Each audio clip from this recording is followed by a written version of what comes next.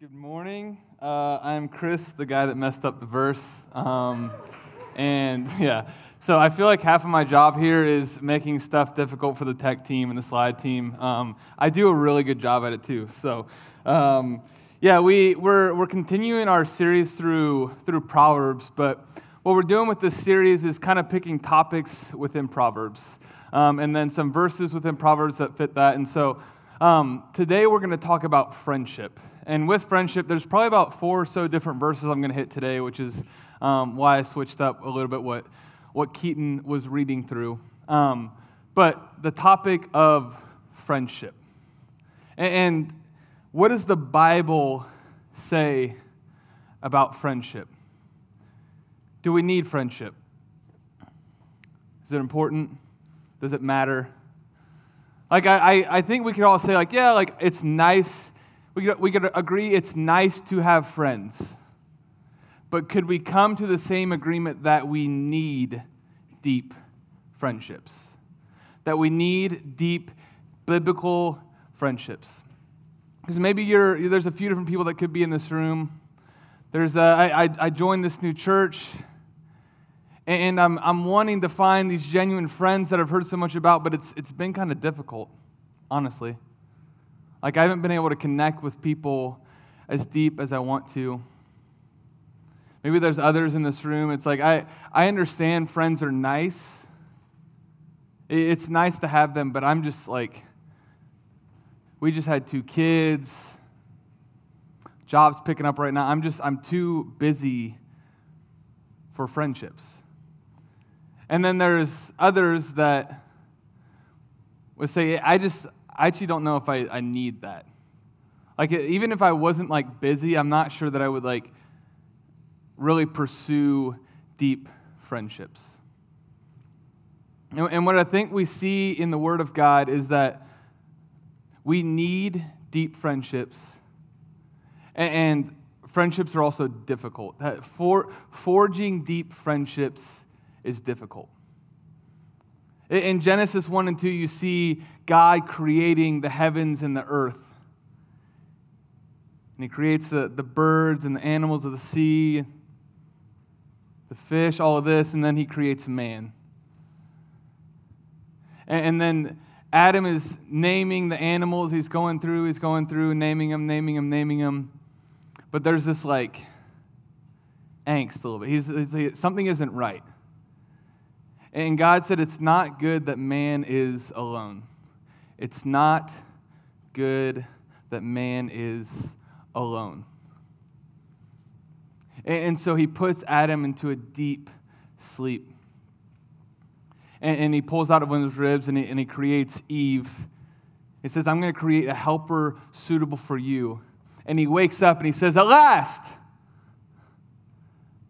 bone of my bone, flesh of my flesh. See, Adam in that moment not only gained a helper to help him cultivate, subdue, and rule what God had asked him, he gained a friend in Eve. And I'm not saying that the Bible, there's a mandate there that everyone needs to get married, but I think there is a pretty clear mandate that we are not meant to be alone. We were not created from a God that was alone. We were created from a God of relationship that overflowed into relationship in the world and that wants relationship with us and that displays His faithfulness and His relationship through deep, faithful relationships within His community, within His body. You were made for deep friendship. You need deep friendship. The Apostle Paul, the greatest church planter missionary to ever walk the face of the planet, needed people. You see this riddled throughout his letters. He is consistently asking for prayer. He's saying, hey, put up this, have a room ready for me when I get there. He's saying Epaphroditus was there ministering to my needs because I was weak. He's saying, I want to come to you that we may mutually encourage each other's faith. He needed people. And you can tell those relationships are deep as well because in Acts 20, he's with the elders at Ephesus and he's getting ready to leave. And he looks at them and he says, this is probably the last time I'm going to see you. And they walk him down to the dock, it says, to the boat, and they are crying and weeping because their friend Paul is about to go be martyred somewhere else, and they are not going to see him again. And they are really sad and grieved by that because they are losing a friend on this side of heaven. We need that, but relationships are also hard. Forging that deep level of friendship is hard. C.S. Lewis has a quote, should be up here on the screen. It says, "To love at all is to be vulnerable. Love anything and your heart will be wrung and possibly broken. If you want to make sure of keeping it intact, you must give it to no one." So good. Not even an animal. Wrap it carefully around with hobbies and little luxuries. Avoid all entanglements. Lock it up safe in the casket or coffin of your selfishness. But in that casket, safe, dark, motionless, airless, it will change. It will not be broken. It will become unbreakable, impenetrable, irredeemable. The alternative to tragedy, or at least to risk of tragedy, is damnation. And what he's saying here, he's saying, when you are vulnerable, when you love, when you go towards another, you in a sense, you put your heart out there. And that is vulnerability. To love is to be vulnerable. And he's saying the alternative option to that is to live a subdued life by yourself to try and protect your heart. But there's consequences that come with that. There's a hard heart that comes with lack of godly community around you. And we are called to have godly community around us to be pointing us towards Jesus, to help keep our hearts soft. Hebrews writes, encourage one another as long as it is today. We need community to be reminded of the faithfulness of God, to be pointed towards God, to be able to lean into one another, to be able to bear each other's burdens. And I would argue that when we say we don't need that, that's a little bit of a form of putting the heart in the casket and protecting the heart.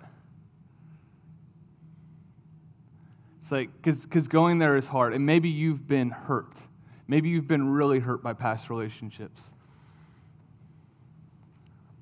But we are called to walk in vulnerability and depth with each other within community.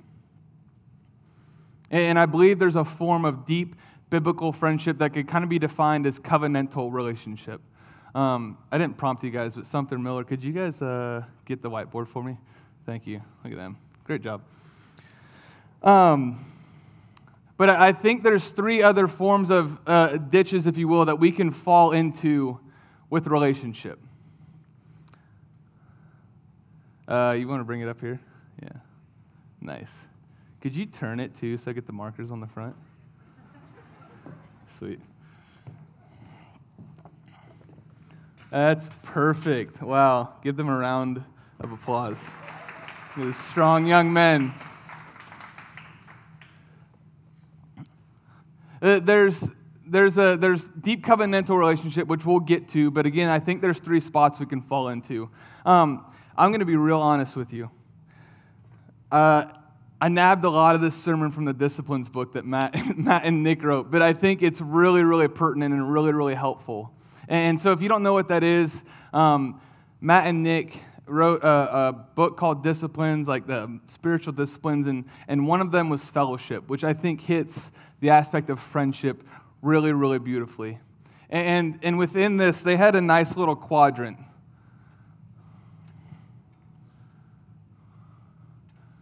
That's not straight. That's okay. Because we're going to work on grace. There we go. So there's grace and there's truth. So this way is higher truth. This way is higher grace. And there's three spots we can fall into. And so the first one is consumeristic relationships. Consumeristic. I don't have word check up here, so whatever. We'll see if that's right. But these are relationships that are low grace and low truth. Low grace and low truth. And these can be defined by shallowness. See, they exist for the sole purpose of connecting with others for social purposes. And I love how Nick and Matt put this. It said, hard truths are kept at bay, and grace is unnecessary because things remain shallow. Grace is unnecessary because things remain shallow. Things don't go deep. Things don't go vulnerable. No one's putting their heart out there, therefore there is not really even a need for grace. And when these communities are based only upon connection, it becomes more of a networking platform based on convenience, in which we relate as one another more as products to be consumed. These can be based off of social status, off of race, off of age, off of ideologies, off of likes. And it's really, really easy for these types of relationships to get really cliquey. Because you're basing it on this one thing, this one aspect. But when that thing breaks down, or when you no longer fit that mold, you're no longer in that friend group, or you no longer have those friendships. If you recall any like the classic like high school posts where it's like, I guess I see who my real friends are now, you know? Maybe that was you. It's like, maybe not the spot, but I see what you're saying, right? Like there is a sentiment there. And it's like, no, you're hitting a real aspect. You are seeing who your real friends are. You're seeing who your deep friendships were. And honestly, your friends were based off of being on the football team or being in this club or going to these same events, whatever it might be. It was based purely on these shallow aspects. And because of that, it doesn't last. And we thought those were real friendships, but it substitutes for deep friendship. And I think Proverbs 18, this is where Proverbs comes in. Proverbs 18:24 speaks into this really, really well. A man of many companions may come to ruin. This spot right here has the ability to have many companions because it is shallow, it is not deep, it is consumeristic, it is not self-giving, and it's based off of convenience. And that man comes to ruin. Why? Because what we'll see with deep covenantal relationship is that it's hard, and it takes that deep level of vulnerability. It takes that deep level of building trust. It takes that deep level of having shared experiences. And you can't have that with 150 people. But when you're in a consumeristic, you can have many, many, many friends. But it's to your room because there's no deep friendship speaking into your life. But there's the aspect, but there is the friend who sticks closer than a brother. And I like that because it hits brother, that aspect of family. Where it's like you've been through stuff together. You know one another way too well. You know how they're going to respond to certain things you say. You know what ticks them off. You know what makes them happy. You know how to do life with them. That aspect of family. There's a friend that sticks closer than a brother. Not the man of many companions, but the person that has a few close people to him. And so for this section right here, we would ask yourself, are you a person of many companions? Which isn't inherently bad, but is that kind of where you stay?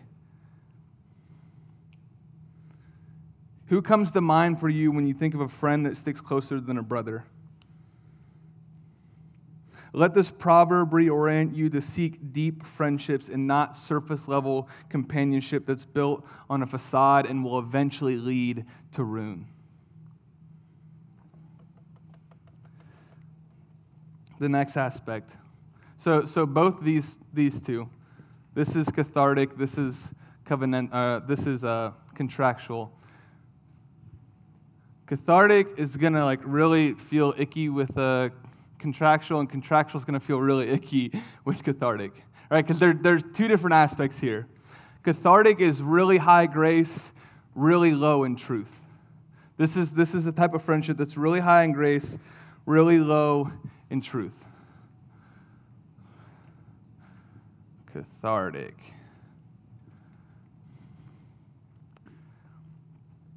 And the aspirational value here is a really open environment to talk about hard things, which is a great aspirational value. High grace is really, really beautiful, which is why this is the quadrant we want to be in. But this type of relationship can overemphasize the experience of examining a problem at the expense of turning that person to Christ and pushing for obedience. It can overemphasize examining a problem and just sitting in that rather than helping someone orient towards Jesus. It's high grace. It's like, I want to hear this. I want to hear what you have to say. I want to walk with you, but I'm not going to speak a lot of truth into this relationship. It's a place where there's openness and honesty and attempt to help one another through life struggles. In short, it is all grace and acceptance with little to no application of truth.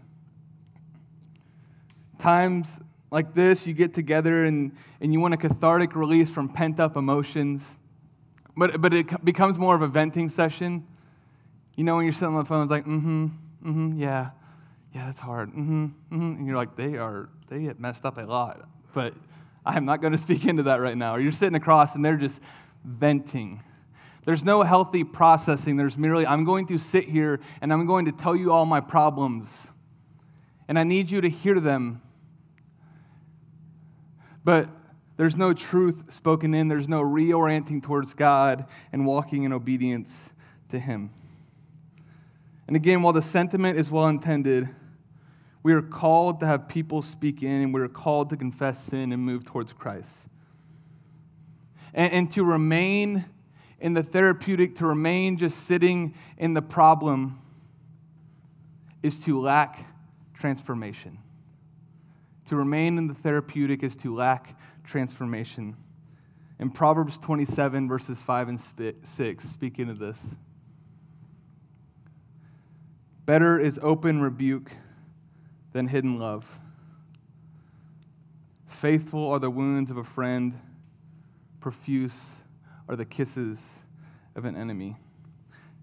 You see that faithful are the wounds of a friend, and that's in contrast to profuse are the kisses of an enemy. What do we see here? Friends will wound you at times, but they will help transform you. Friends will wound you at times, but they will help transform you. Enemies will kiss you and affirm you. Profuse are the kisses of an enemy that just sits there. Open rebuke is better than hidden love. In another translation, it says, love that is concealed. Love that is concealed. It is love to see your friend venting and maybe help them get the speck out of their eye as they're calling out the log continuously in the other person. It is a love to help pluck that out. It is love to point them towards Jesus. The enemy sits there and does not in love speak in. The enemy sits there and unhealthily affirms these things in their life. And unhealthily becomes an echo chamber for them to feel really, really good about the decisions they're making and the things they're talking about. And there's no moving towards Jesus in that. Again, better is open rebuke than hidden love, but faithful are the wounds of a friend, profuse are the kisses of an enemy. I think that speaks so beautifully into this aspect of high grace with little truth. How can we reorient towards high grace but still a high truth? So you can ask yourself, do your relationships fall into this ditch? Do you see clear things in your friend's life to call out and you choose not to? Do you give your friends ability to call out things in your life? I myself, I realize in moments when people call me out, I maybe don't respond the best, so I try the best I can. When anyone calls me out on something, I try the best I can to affirm them and say, maybe later, because in the moment, sometimes I don't respond the best because I have insecurities. But we work on that, and we repent of that, and we ask for forgiveness, right? But I try the best I can to affirm, say, thank you for seeing that in me, because I need that counsel around me. I need friends speaking in my life. I need people asking me questions. Do you give people that ability to speak into your life? Do you affirm that when they do? Do you say thank you for that? That's hard to hear that right now, but thank you for that. Or are you just looking for friends that will kiss and affirm you?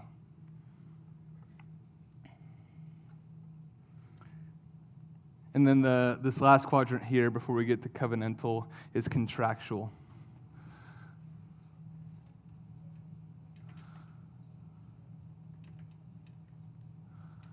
Contractual. This is high truth with little to no grace. And the great aspirational value here is a high level of holiness, which is a beautiful and great thing. A high level of holiness. But the result can be a lack of vulnerability in the face of chasing that holiness. A lack of opening up with one another. And this can be kind of a common relationships among the serious Christians, because they desire the aspirational value of holiness and following God's word, but at times on the way to getting there, it can stifle that holiness because it shuts down any vulnerability, any openness, any amount of being transformed, because it's more of a transfer of information. We're going to sit here and we're just going to talk about God's word, talk about theology, talk about ideology, but not talk about the deep sin that's going on in our life. Not talk about the deep fears that we have. Not talk about the insecurities that we have. Because with that, you're not bringing your holiness to the table, right? And it can result in a fake it till you make it.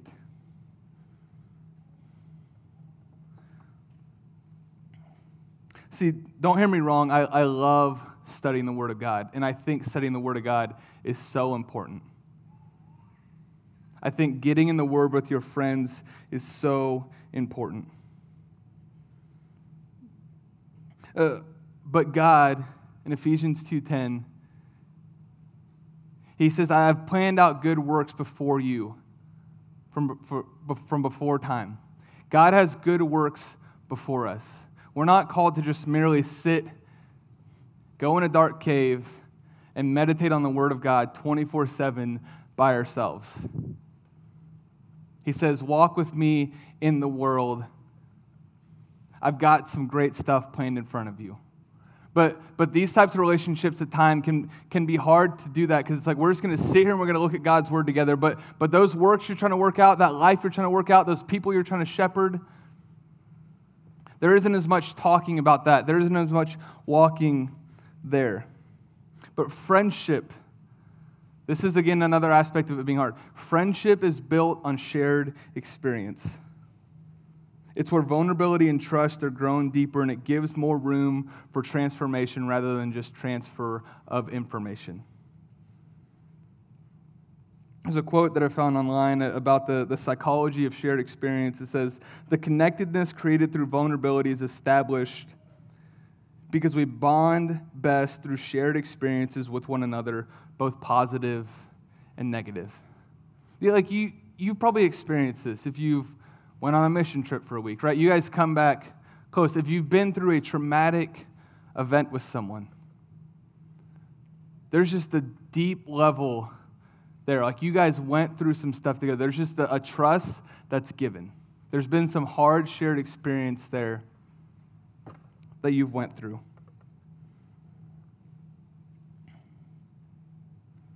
See, we're called to do life together. And not merely, again, it's a really important aspect to sit and study God's word together. But how can we be friends that are bearing one another's burdens outside of that? That are walking and doing like actual life, cleaning up baby's puke. I don't know, whatever comes to mind there. Or it's like you're doing like the hard stuff, the gross stuff. You're life on life. Proverbs 17:17 speaks into this. It says, a friend loves at all times, and a brother is born for adversity. A brother is born for adversity. A friend loves at all times. A friend will be there when you need them at 2 a.m. and there's an emergency. A friend will be there for the birthday parties, the breakups, the vacations. A brother is born for adversity, for those hard moments, those deep familial type friendships. They happen through getting in God's word and seeking truth, which again is what we're going to see here, but they also happen through doing life together. That 1 Corinthians 13 of love bears all things, bearing one another's burdens, walking with one another, doing life with one another. And then we have covenantal.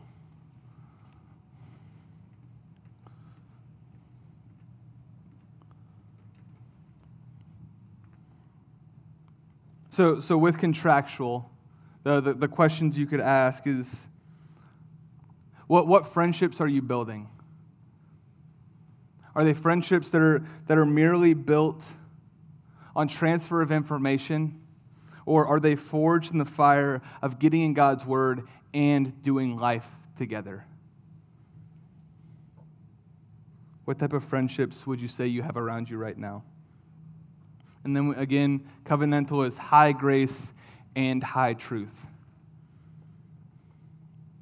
And this is perfectly displayed in Christ. And this can be found in Christ. It's actually interesting when you think about this, when you think about a relationship with high grace and high truth.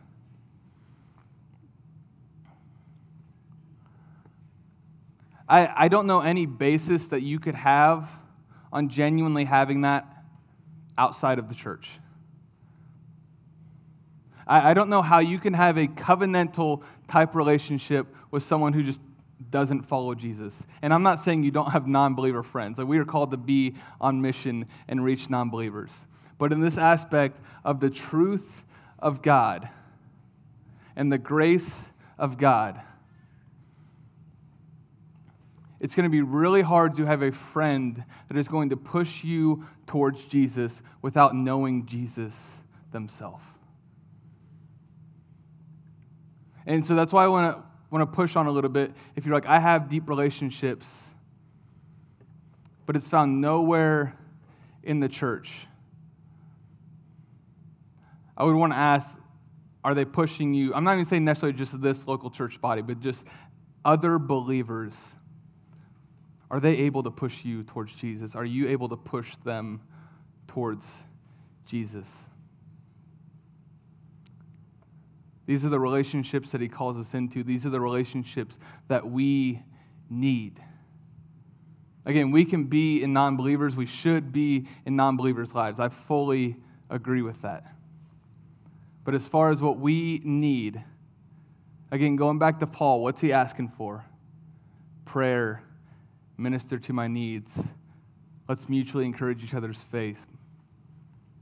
Let's be believers on mission together. He needs this high amount of grace and this high amount of truth and this deep covenantal relationship that is displayed perfectly in John 15. Jesus perfectly puts this on display. Greater love has no one than this, that someone lay down his life for his friends. You are my friends if you do what I command you. No longer do I call you servants, for the servant does not know his master, what his master is doing, but I've called you friends. For all that I have heard from my Father, I have made it known to you. Jesus shows the highest amount of grace here by laying down his life for us so that we could have relationship with him. For by grace you have been saved through faith, and this is not your own doing. And he displays the highest amount of truth in saying that you can only come to the Father through me. But he's also given us the way. See, it's this balance. He is stating what the solution is, but he's also saying, I am the solution. It's right here. He doesn't just leave us hanging, and he calls us friends amidst that. And as that basis for Jesus displaying grace and truth to us perfectly, we get to display these friendships within the church body. John 13:34, on past that verse, says, a new commandment I give to you, that you love one another. Just as I have loved you, you're also to love one another. I love this verse. This has to be one of my favorite verses in the Bible. By this, he's talking about the love. By this, people will know that you are my disciples if you have love for one another.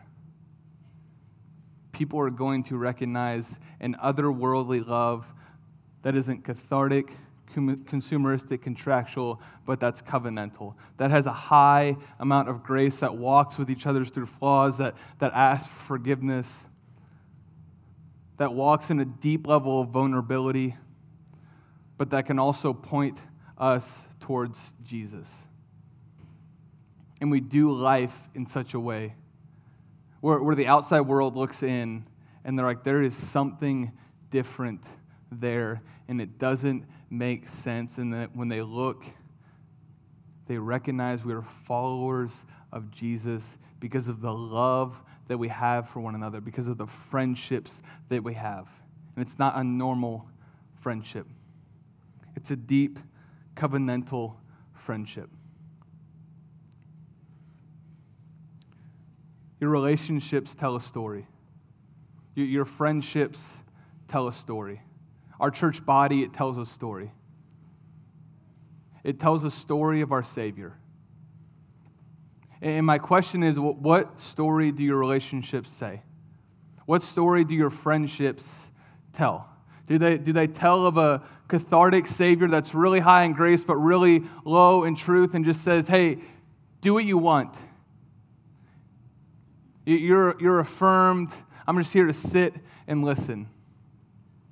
Does it tell of a consumeristic Savior that merely just wants shallow relationships, that doesn't really like depth, doesn't really like vulnerability? Does it tell of a contractual Savior that says, do the right things, know the right things, and you can follow me?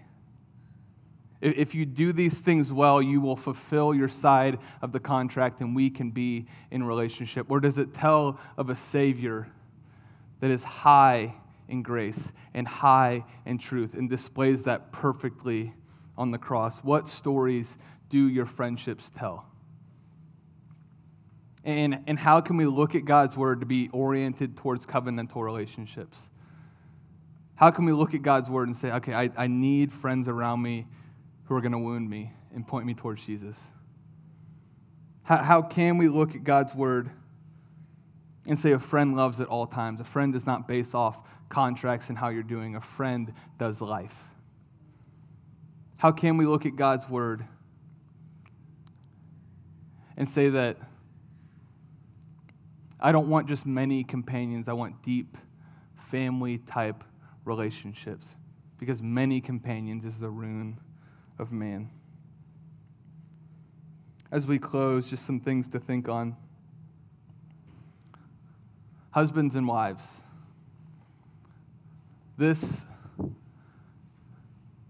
Our marriages are meant to be the highest display of this covenantal relationship. Ephesians 5, you see this. Husbands, love your wives as Christ loved the church. And then it goes on to say this mystery is profound. And I'm saying it refers to Christ and the church, this covenant that Jesus has with us. It's a profound mystery. We don't really understand it. But as husbands and wives, we are meant to display that covenantal relationship and friendship with one another that deeply forgives, that deeply walks in grace, but also points each other in truth towards Jesus.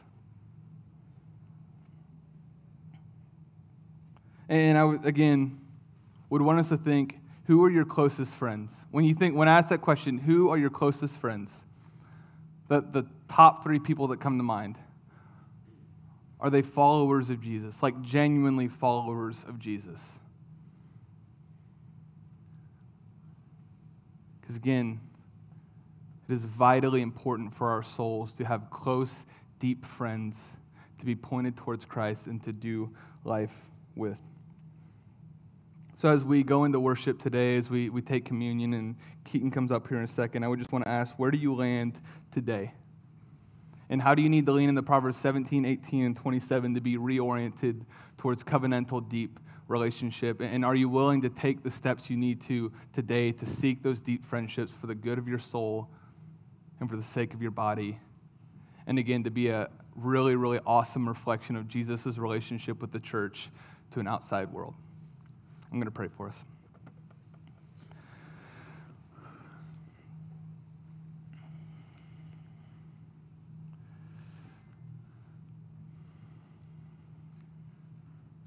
God, I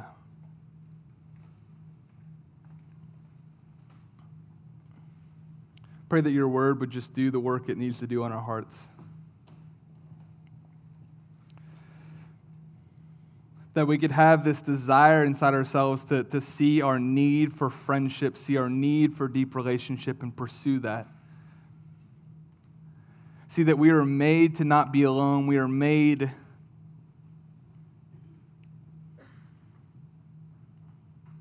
to do relationship, do friendship in deep community. Whatever age span in this room, whether people feel they're too young to start forging that, they're going to leave, or whether they feel like they're too old and they don't really know if they can at this stage, and or there's people around that are like-minded, wherever that is, that would just be pursued right now. Not based off of age, race, gender, status, but based off of us being followers of Jesus. Lord, I thank you for that as followers of Jesus, we get to look to you as the perfect example as a friend. And you look at us and you say, you're friends of me if you follow me. And we get to walk in a deep level of vulnerability with one another and be pointed back towards you. Because our identity is in you and not in the other. And we just want to be pushed closer towards you. So I pray right now just that friendships would come out of today. That 10 years from now, people could look back and say, yeah, this kind of just sparked, was a little weird, was a little out of the ordinary, didn't expect that, but I have a deep friend now. I have deep friends now. Lord, just let us take these steps of obedience for the good of our souls and for the sake of your church. We love you, praise you, and pray all this in your holy name. Amen.